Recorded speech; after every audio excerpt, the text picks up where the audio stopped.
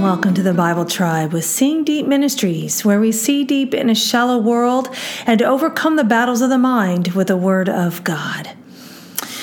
All that you do with your might. Things done by halves are never done right.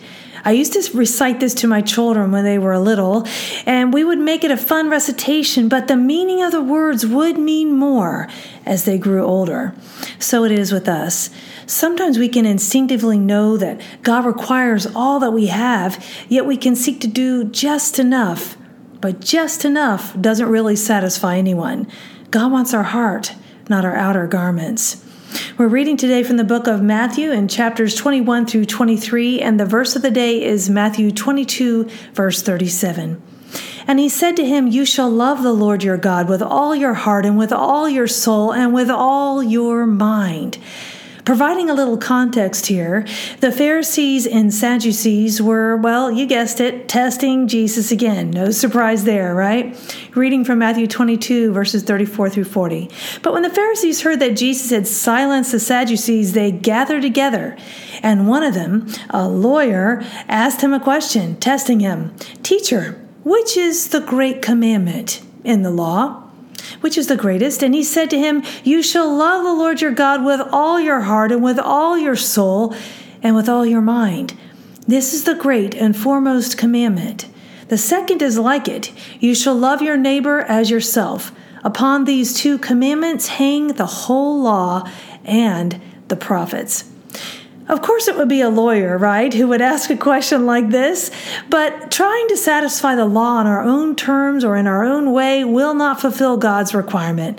Ultimately, no one could. Jesus alone could fulfill the law, and here in this verse, he challenges the religious leaders to love God with all they had. And the leaders had gotten used to going through the motions and being religious, but that is not what God requires. The key words that I picked, the first one I chose is the word for love, which here is the Greek word agapeo. Some people say agape, and the very word that describes God's love for us. It's unconditional, to love dearly. There are four main types of love in Scripture. There's storge, which is empathy, and philia, which is a friendship bond, and eros, which is romantic love, and agape, which is that unconditional God love. Agape love is sacrificial. God wants the same type of love from us that he demonstrated to us. The second, third, and fourth words are heart, mind, and soul. Heart is the word cardia, and it's that seat of understanding or the will.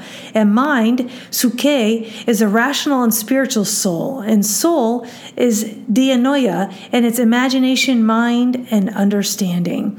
Our feelings, our thoughts, our will is to be focused on loving God. Thought of the day, you can't be all in if you haven't decided to be. You see, it's one thing to talk about it, another thing to do it. Application, one more key word to consider today is the word for all, and it's the Greek word holos. It means whole, completely, throughout. Loving God with all we have means he is our life. Go with God and his precious word, friends. Tune in tomorrow as we head back into the book of Romans.